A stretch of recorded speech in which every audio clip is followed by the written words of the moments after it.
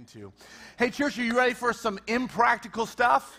Yeah. Good. I hope you're ready. If you have your Bible with you, I hope you do. Let's turn to James chapter 2. James chapter 2. And I don't know if you realize it or not, the Christmas season is here.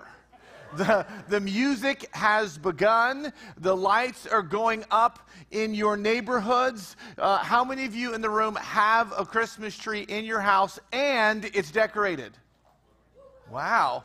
First service is a bunch of slackers. You know, I asked them, how many have a Christmas tree, like all their hands, and it's decorated? They all went down. I was like, get on it. You know, there's a lot going on. It's a great time of year. But one thing that churches are doing all over the city is they're advertising their Christmas Eve services. And they're advertising them on Facebook, on Instagram, because they want to make sure the most number of people gets to that service. They're trying to make sure it looks as attractive as possible, and I don't blame them, because they're trying to get as many people to that service as possible. It's all over Instagram. Well, this week, on Instagram, I saw a tongue-in-cheek post about the, quote, light church. Well, they said it's got 24% fewer commitments. Their tithe is only 7.5%. 15-minute sermons, 45-minute messages and full services. They have only 8 commandments, and you get to pick them, right? They said they only have 3 spiritual laws in an 800-year millennium. So, and they called it, it's everything you wanted in a church and less. And when I read that, it did make me smile when I saw that on Instagram. But it did make me wince a little as well, if I'm honest, because the person who posted it was poking fun at the incredible sense of shallowness that seems to be creeping into the church today. A profession-based Christianity that acknowledges good orthodoxy, which means you've been in Bible studies since Moses was a child, which means you understand the Word of God. You might have even memorized parts of it, but you memorized it in order to win an award, maybe at Awana or for some other reason, but it's certainly not because you wanted to arm yourself. Certainly not because you wanted to protect your heart. Certainly not because you wanted to guide others. The person who posted that picture on Instagram was hitting on the possibility that while we as a church might know a lot of things, we aren't living differently because of those things. Not even during the Christmas season. And it got me thinking, has the church today created an easy believism gospel? Like, I wonder if pastors, and I'll just use the American church for a second, has just said, hey, I'm going to pray a prayer, you pray it after me. Say exactly what I say, and then you receive Jesus, you check a box, you don't go to hell, it's great, kind of faith. Like, and people are like, well, you know, that sounds fantastic. I don't want to go to hell, so like, let's do that. And there's no sense of discipleship. There's no sense of counting the cost. There's no sense of true repentance. There's no sense of the understanding of depravity, no recognition of the holiness of God, and therefore there's no accurate view of justification by faith. No sense of sanctification, no sense of the ongoing following of Jesus. We simply are here just to hang around and wait for Jesus' return. And we say things like, you know, but Kevin, we sing Kumbaya really well.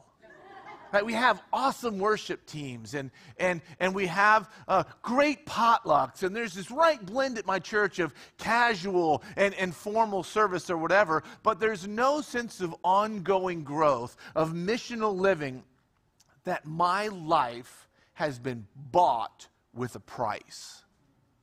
That my life has actually been bought with a price, that I've been crucified with Christ, and it's no longer I who lives, but it's Christ who lives in me, that I'm called to be the very hands and feet of Jesus.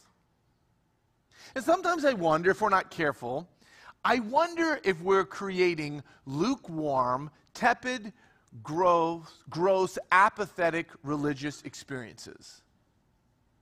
And I don't know about you, but I didn't sign up for that. I'm not giving the best years of my life for that. Because as I read my Bible, that's not what I see in the text.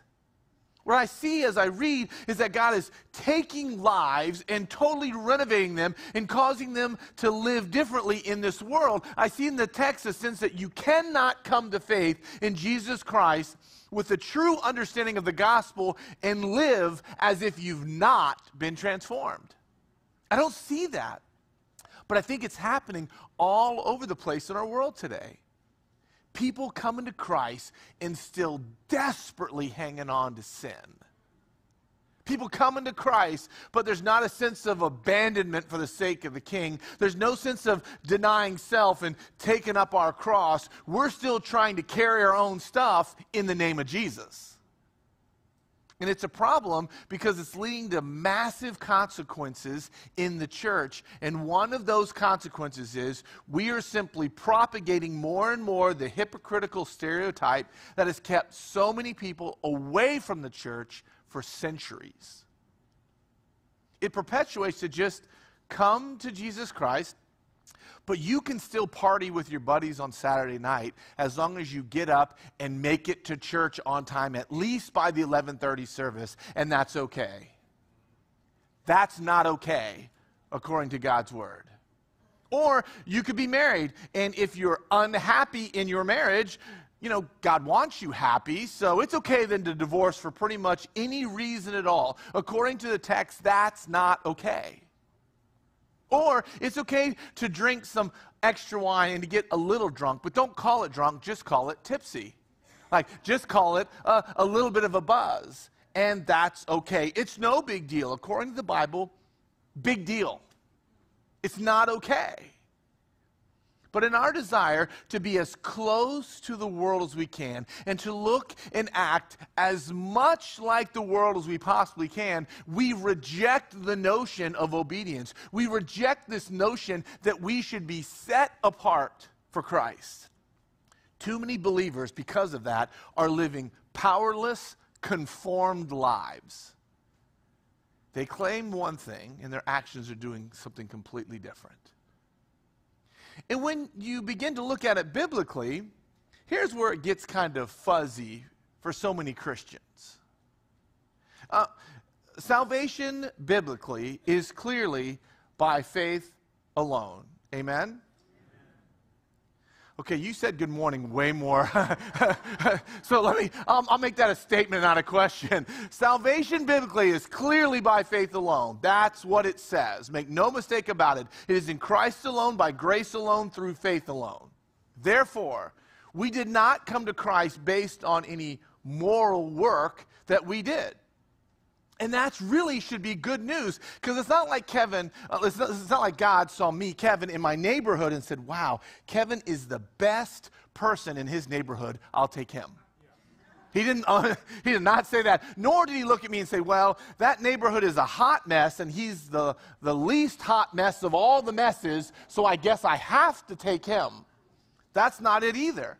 That's not what he did at all.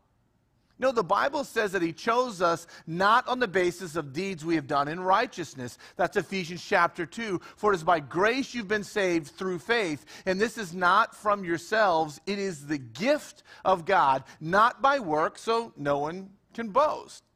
So salvation is a gift. Amen? Good. It's Christmas. Salvation is a gift. You've been given the best gift ever by God, and you did nothing to earn it. But here's the kicker. James begins right here in chapter 2 to introduce the idea that authentic faith shows itself in how we live. That genuine faith isn't just orthodoxy, it's orthopraxy. That's what he's saying. And what he's going to suggest is that if we claim to be Christians and have good doctrine, but we don't live it, he says our faith is dead. He says our faith is useless, which is interesting theologically, because if you look at James chapter 2, verse 24, it seems to imply that we're justified by works. When you look at that, and not by faith alone. So it begs the question, does the Bible contradict itself? Like do we need to get Paul and James in a good old-fashioned cage match? Like, let them fight it out, and whoever wins at the end gets to decide? Paul says faith. James says by works. What does it mean? How do you reconcile these things? Well, when you come to stuff like that, there's a few things we have to make sure we remember. I've said this before. I'm going to keep saying it. First thing we have to remember is Scripture interprets Scripture. That's how we do it. Always remember that. There are 66 books of the Bible, all with supernatural continuity, meaning there's not a single concept in your Bible that you cannot support elsewhere in Scripture. Meaning, if you read your Bible and you come up with a brand new thought no one's ever thought about before, you've had too much greasy pizza. That is not what it means, and you need to go back and figure it out, because that's how the Bible works. It's divinely inspired. That's the beauty of God's Word. It checks itself book by book. That's why it's called the Bible. Second thing to remember is when you come up with a controversial passage and you're not sure what it means, the less clear passage needs to be interpreted in light of that which is more clear. So if you're not sure what it says, like people read Hebrews chapter 6 and they totally lose their mind. They think, I can lose my salvation? What? That's not what it says. So you read the other texts that talk about the assurance of salvation, those which are much more clear, and let those passages shine a light on the current text you are reading in order to bring it into clarity. And finally, you can never skip the context, because the context usually gives you clues to the correct interpretation. This is going to be a little controversial. I hope it isn't, but it oftentimes is. Your Bible has one interpretation. The Bible has one interpretation. Not many, one. There's an intended meaning of the text, and for the most part, God says what he means and means what he says. You don't have to eat enough Captain Crunch to get the secret decoder ring to figure out what God is saying.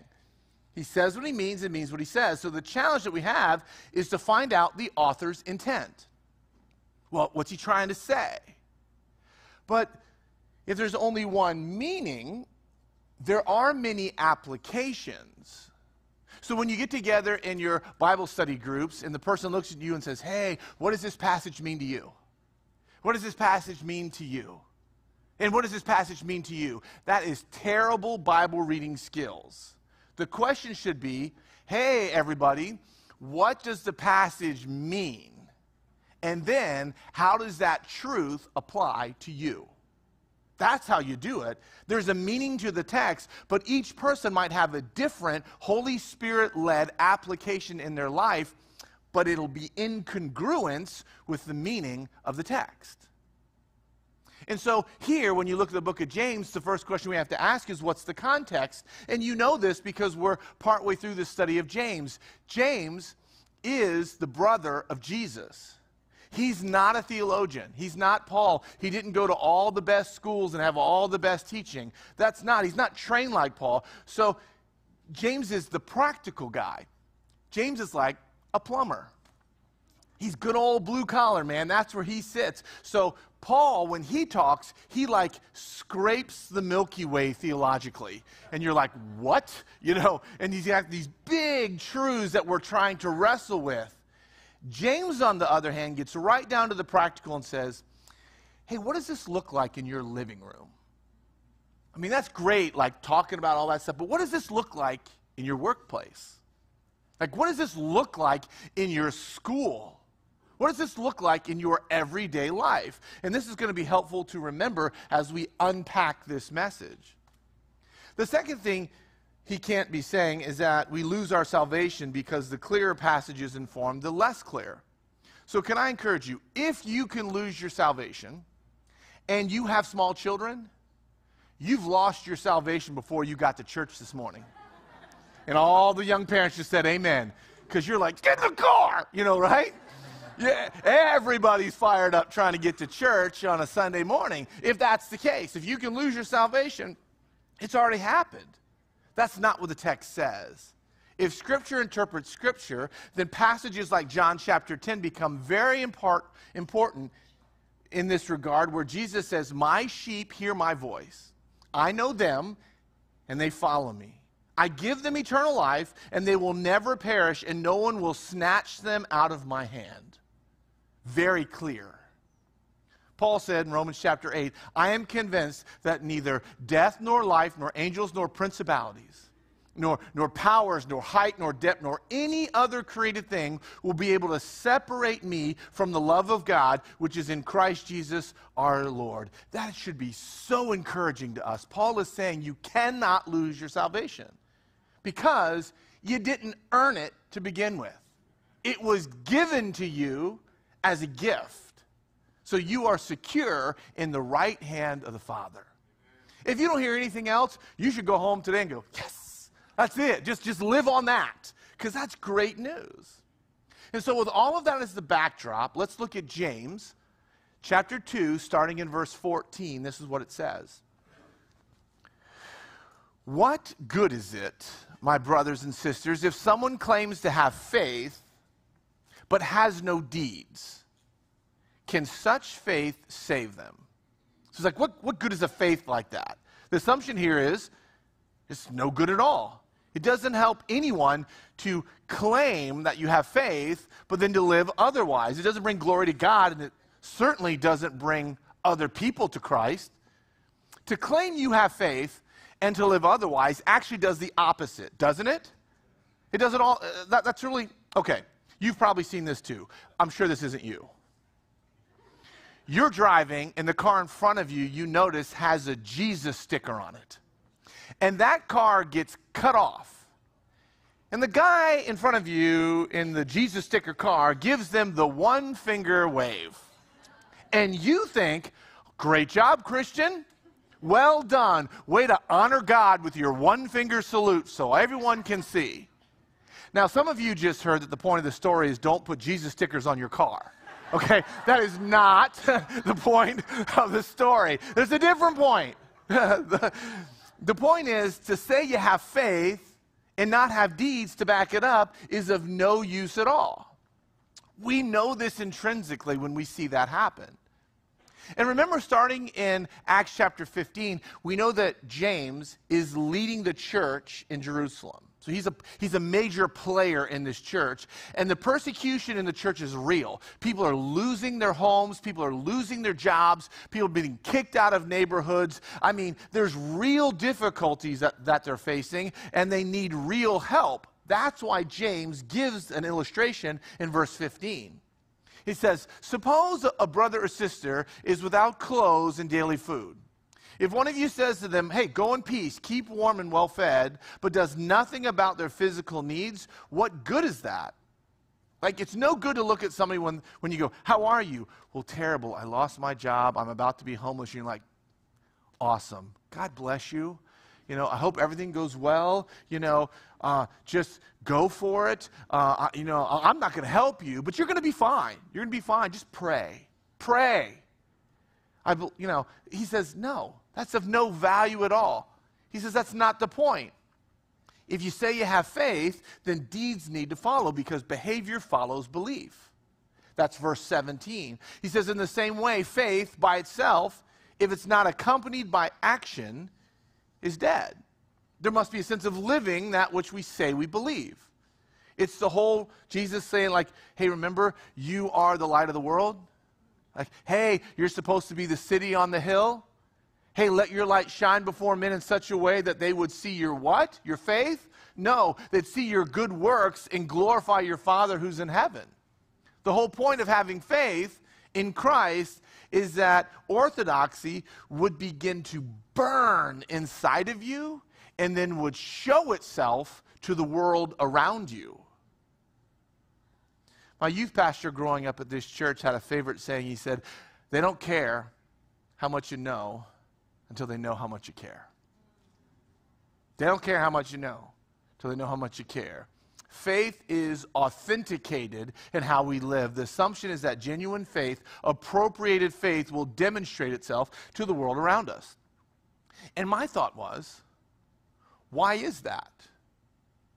Well, Paul said to the church in Corinth in 2 Corinthians, for Christ's love compels us because we're convinced that one died for all and therefore all died. So there should be something compelling us. He says, and he died for all, that those who live should no longer live for themselves, but for him who died for them and was raised again. I just wonder, I thought about this week, and I'm not real proud of this as your pastor, but I began to wonder, do I wake up every morning going, oh God, help me today say and live for you in everything I do? Or do I wake up and start thinking about my to-do list? And I hated the answer.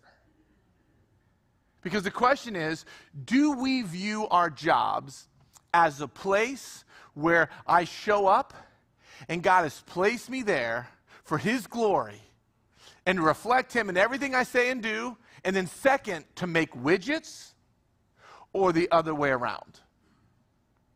Do I view my neighborhood, in my apartment building, in my condo, wherever you live, do you view that as, hey, this is a place where I'm supposed to relax and kick back and unwind, and second, to be a light in my neighborhood, or the other way around?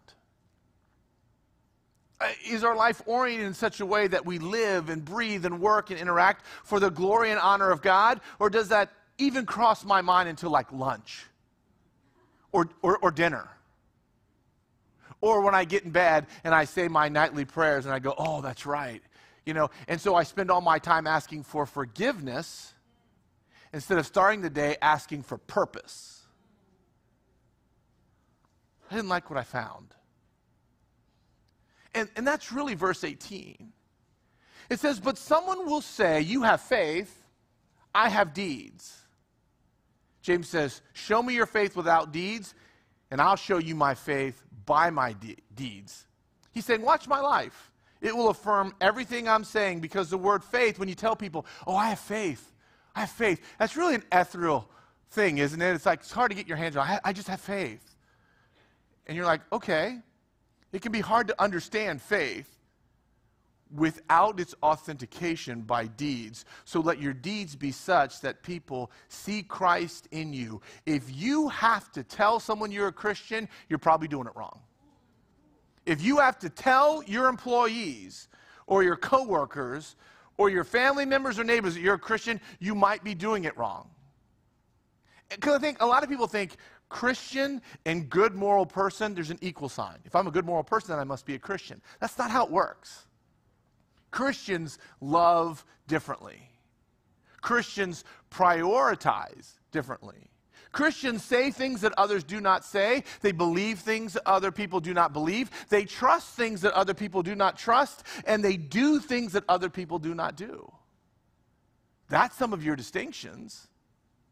But notice the connection in verse 19. It says, you believe that there's one God, meaning you've got good theology. He says, good, even the demons believe that and shudder. So if you go to someone and they say, well, I believe in God, unfortunately your sarcastic pastor too often says, so does Satan. What's the difference between you and Satan?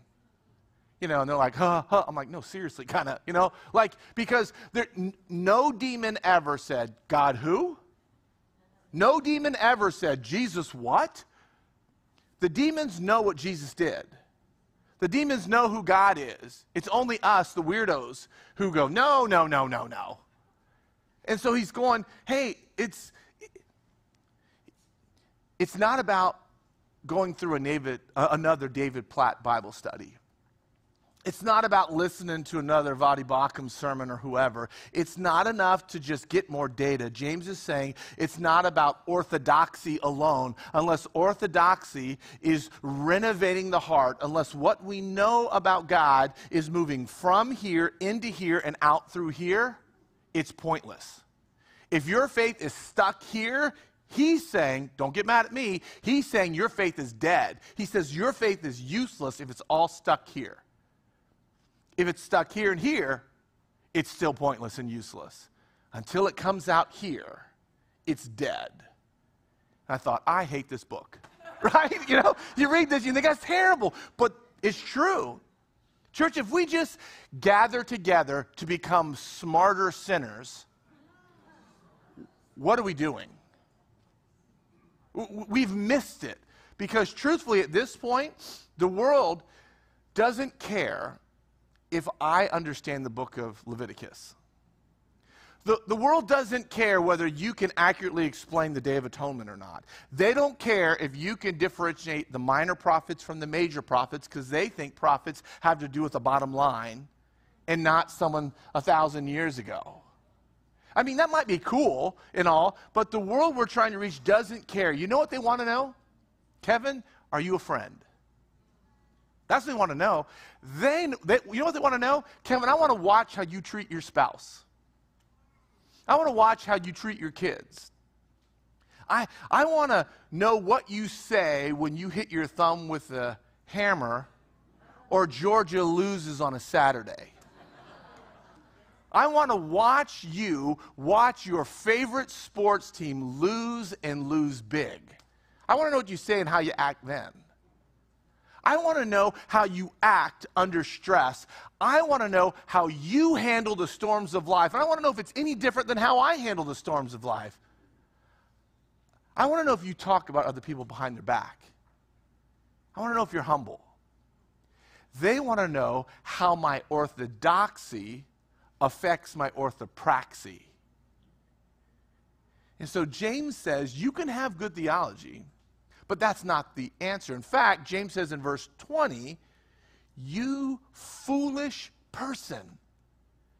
Do you want evidence that faith without deeds is useless? He says, hey, I'll show you. In fact, I'll go old school on you. I'll go Old Testament. We'll go back there. We'll take a look at, about these people that knew God and how they fleshed it out. The first person he uses is Abraham. Now, when you use Abraham with Christians, Christians generally go, well, it's Abraham. How am I ever going to compare to Abraham? But let's look. See he's going to give two examples. See which one maybe you connect with more. Verse 21 says, was not our father Abraham considered righteous for what he did when he offered his son Isaac on the altar? You see that his faith and his actions were working together, and his faith was made complete by what he did. And the scripture was fulfilled that says, and this is where he quotes scripture, Abraham believed God, and it was credited to him as righteousness, and he was called God's friend. So Abraham believed God in Genesis chapter 15, verse 6, and then that belief was evidenced in Genesis chapter 22. He was asked to do the ridiculous, he believed and trusted, and then his behavior followed his belief. He had a faith that was backed up by his actions. His faith was authenticated by his deeds. And check out verse 24. It says, you see that a person is considered righteous by what they do and not by faith alone. And you're like, whoa. But hold on, remember, this isn't a theology book. It's an in the trenches book. If I tell you I'm a Christian, but my life doesn't reflect that, then maybe you should start asking me some questions because something's not right. It shouldn't work that way. That's the point. So if you don't like the example of Abraham, perhaps you'll like his next example, which is Rahab in verse 25. It says, in the same way, was not even Rahab the prostitute considered righteous for what she did when she gave lodging to the spies and sent them off in a different direction? You think, seriously, we're going there? We're going Rahab? That's where we're going? We're going to the prostitute? I mean, she has a terrible reputation. In a church today, if you look at church folk and you say Rahab, they almost always go, the prostitute? She's one of the only people that we still call her by who she was and not who she became. Imagine if we did that to you. Imagine in this room if I still treated you like who you were in college. Yeah, I wouldn't be your pastor. I'm just saying, because that was bad. That was a bad season right there, you know? And so you don't want to, that's not cool. If you treat people by who they were versus by who they're becoming. And I thought, right here, if there was anyone who wants to be remembered by who they became and not by who they were, it would be Rahab. Because very few Christians go, oh, Rahab, oh, yeah. They don't go to the prostitute. They go, oh, yeah, lineage of Jesus. That's always second for us. She's the one who believed God, not just intellectually, but she demonstrated that belief. She declared the power of God, she believed in the provision of God, and she trusted the promise of God. Good theology and good action. Faith authenticated by deeds. And notice verse 26. This is really where he's been leading us. This is where it gets a little dicey. It says, as the body without the spirit is dead, so faith without deeds is dead. So the question is, if you ask a Christian, they don't know what to do, especially pastors. Because you ask the question, is it possible for someone to demonstrate good works and not have faith in Christ? Can I demonstrate good works and not have faith in Christ? Now, the pastors start saying things like, well, you know, good works, according to Paul, if they're not a believer, it's all filthy rags before God. But what do we do with this? So is it possible? And I would say, I don't know, go down to your local soup kitchen. There's a whole bunch of good works happening there. If you go over to Kind Mouse or Florida Dream Center, or any of the ministries we support, you're going to see all sorts of people serving and giving and investing their time, but who are people who have not yet placed their faith in Jesus, and really, they have no clue as to really why they would even want to do that. But they can generate good works. Now, do those works save? Well, of course not. Jesus is the way, the truth, and the life. So nobody comes to the Father except through him, even if you outserve every Christian around. If you're the best folder of clothes of every homeless shelter that's ever existed, it doesn't save you. And so, is it possible to demonstrate good works without faith in Christ? Yes. Can you have a genuine faith in Christ that doesn't demonstrate or authenticate itself based on good deeds or good works? And the answer is a solid maybe. Right? It's a solid maybe here. Because this is where it gets a little dicey. God has not called us to be fruit inspectors in regards to salvation. Meaning, I'm not up here going, well, you know what? You've served enough, so you're saved. But you need to take another lap around because you have not served enough yet to be saved. I'll let you know when you're ready. You know, that's not how it works at all in regards to salvation. And so that's not the point. If I don't see fruit in your life or you don't see fruit in someone else's life, I want to encourage you. I want to connect with you and try to figure out what's going on in your life and then maybe walk with you through whatever that is. Why? And I might even stop and reshare the gospel with you. You're like, the gospel? You go, yeah, because the normative biblical assumption is that the old life changes when you put on faith in Christ. When the Holy Spirit moves in, stuff changes. When the Holy Spirit moves in, it's like whoever, maybe the realtors in the room can correct me. I've never seen very few people move into a house and not change anything. I mean, we start painting right away. Stuff gets ripped out, new cabinets go in, everything gets renovated. Yeah. The Holy Spirit does the same thing in you. If anyone is in Christ, the old is gone and the new has come. That's like awesome news. I needed that from the college years. When I look back over my life, I'm so glad for verses like that I don't have to live like I used to live. That's the get up and dance verses. That's Ephesians 4, where Paul talks about laying aside the old self and putting on the new self through the power of the Holy Spirit. Because that's the normative understanding in Scripture, is that your life is different, and not a little different, like radically different when God moves in. And so, what if our lives don't reflect who we claim to believe theologically? What if we claim to believe something, but our lives don't look different? What if the way we live does not reflect the glory and honor of God? I would say, if that's you, generally, if you're talking to me, I would start with the gospel again. So a couple of weeks ago, I handed out this little booklet. I have it in PDF form. If that's you, I'm not sure you understand the 33 things that happened to you at the moment of salvation. If I ask you to name the 33, I'll ask you to name 10 things that happened to you the moment you placed your faith in Christ. Could you name them? And if you can't, you might want to look into that, because I don't think you know who you are or whose you are. Because it says things like, the moment you place your faith in Christ, you're forgiven. The moment you place your faith in Christ, you are a son or daughter of the Most High God. The moment you place your faith in Christ, you are an heir to the kingdom. You have the imputed robes of Christ now on your shoulders. Over and over it goes. 33 things that will radically alter how you view you. Because the old is gone and the new has come. And I would say, you need to reach out to me and I will send this to you in a PDF form or give you a copy. Because I'm not sure you've appropriated faith in Jesus Christ as your Savior, because I'm not sure the gospel has moved from here to here and out through here. And I want to help.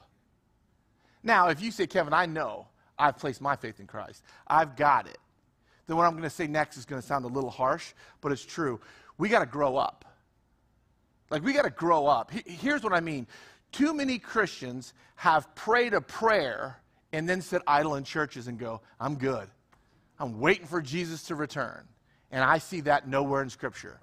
If you can show me chapter and verse, I'm in. But I don't see that. Or maybe even worse, you've Bible studied yourself to death. So in general, here's where this is going to get, you're not going to be happy with me, but in general, you should be in one small group. Maybe two at most. And what I mean by one or two is maybe there's one you go with your spouse and you go as a couple. Got it? And there might be another one you go to that is gender specific. So it's all ladies or all men or whatever. Got it. But some of you are in like Bible studies on Monday night and Tuesday morning and then Tuesday night and then Wednesday and Thursday. You're just Bible study to death. You have so many groups. You have no time to be the hands and feet of Jesus. What if the church stopped grouping all the time and maybe started living like Jesus some of the time? So maybe we get like one group, two groups at most, and then use all that other time we were grouping in. Okay, I'm going to be really offensive. If you're in Aspen, BSF, a life group, a life transformation group, and you're in all of these, you're in too many groups. Some of you need to get into your first group. I got you. But some of you are in wait, and you need to use that time to be the hands and feet of Jesus, to live your faith out. It's what Paul says in Colossians chapter 1. This should be way more convicting than it generally is, but it says, He is the one we proclaim, admonishing and teaching everyone with all wisdom. He says teaching everyone. Are you teaching one? Who is it in your life you're admonishing? Who's it in your life you're teaching? Who's it in your life you're bringing wisdom to and loving and caring for so that you might present them mature in Christ? To this I strenuously contend with all the energy Christ so powerfully works in me. I give it my best. Do I give my Bible study my best? Or do I give my orthopraxy my best? You want to know what's impractical this Christmas? I don't want to be a hypocritical Christian anymore. What if the church today said, that's going to be our gift to the world this Christmas? Hypocritical Christians are going to start looking and doing some things different. Now, I can't control my spouse. I can't control my kids. I can't control my employer. I wish I could control all those people. I can't control anything. I can control me. So how about, as a simple action step, what if the Christians today got up and prayed, oh God, by your grace, would you allow me today to recognize all day that I've been bought with a price? Help me walk through work. Help me walk through school. Help me walk through my neighborhood with the humility and the eyes and the understanding that I've been bought with a price, that I might pursue you today in word and deed with passion, and to lay aside that old self today and to put on the new self today at work, to put on the new self today at school, which is being made into your likeness step by step. May I walk in step with your Holy Spirit, hear your Holy Spirit and follow with great joy. And would you allow me to be more like your son Jesus every day in every way? Father, may we shine in word and deed. May we shine like stars every day before this world. And may that lead to revival in my city. How impractical is that?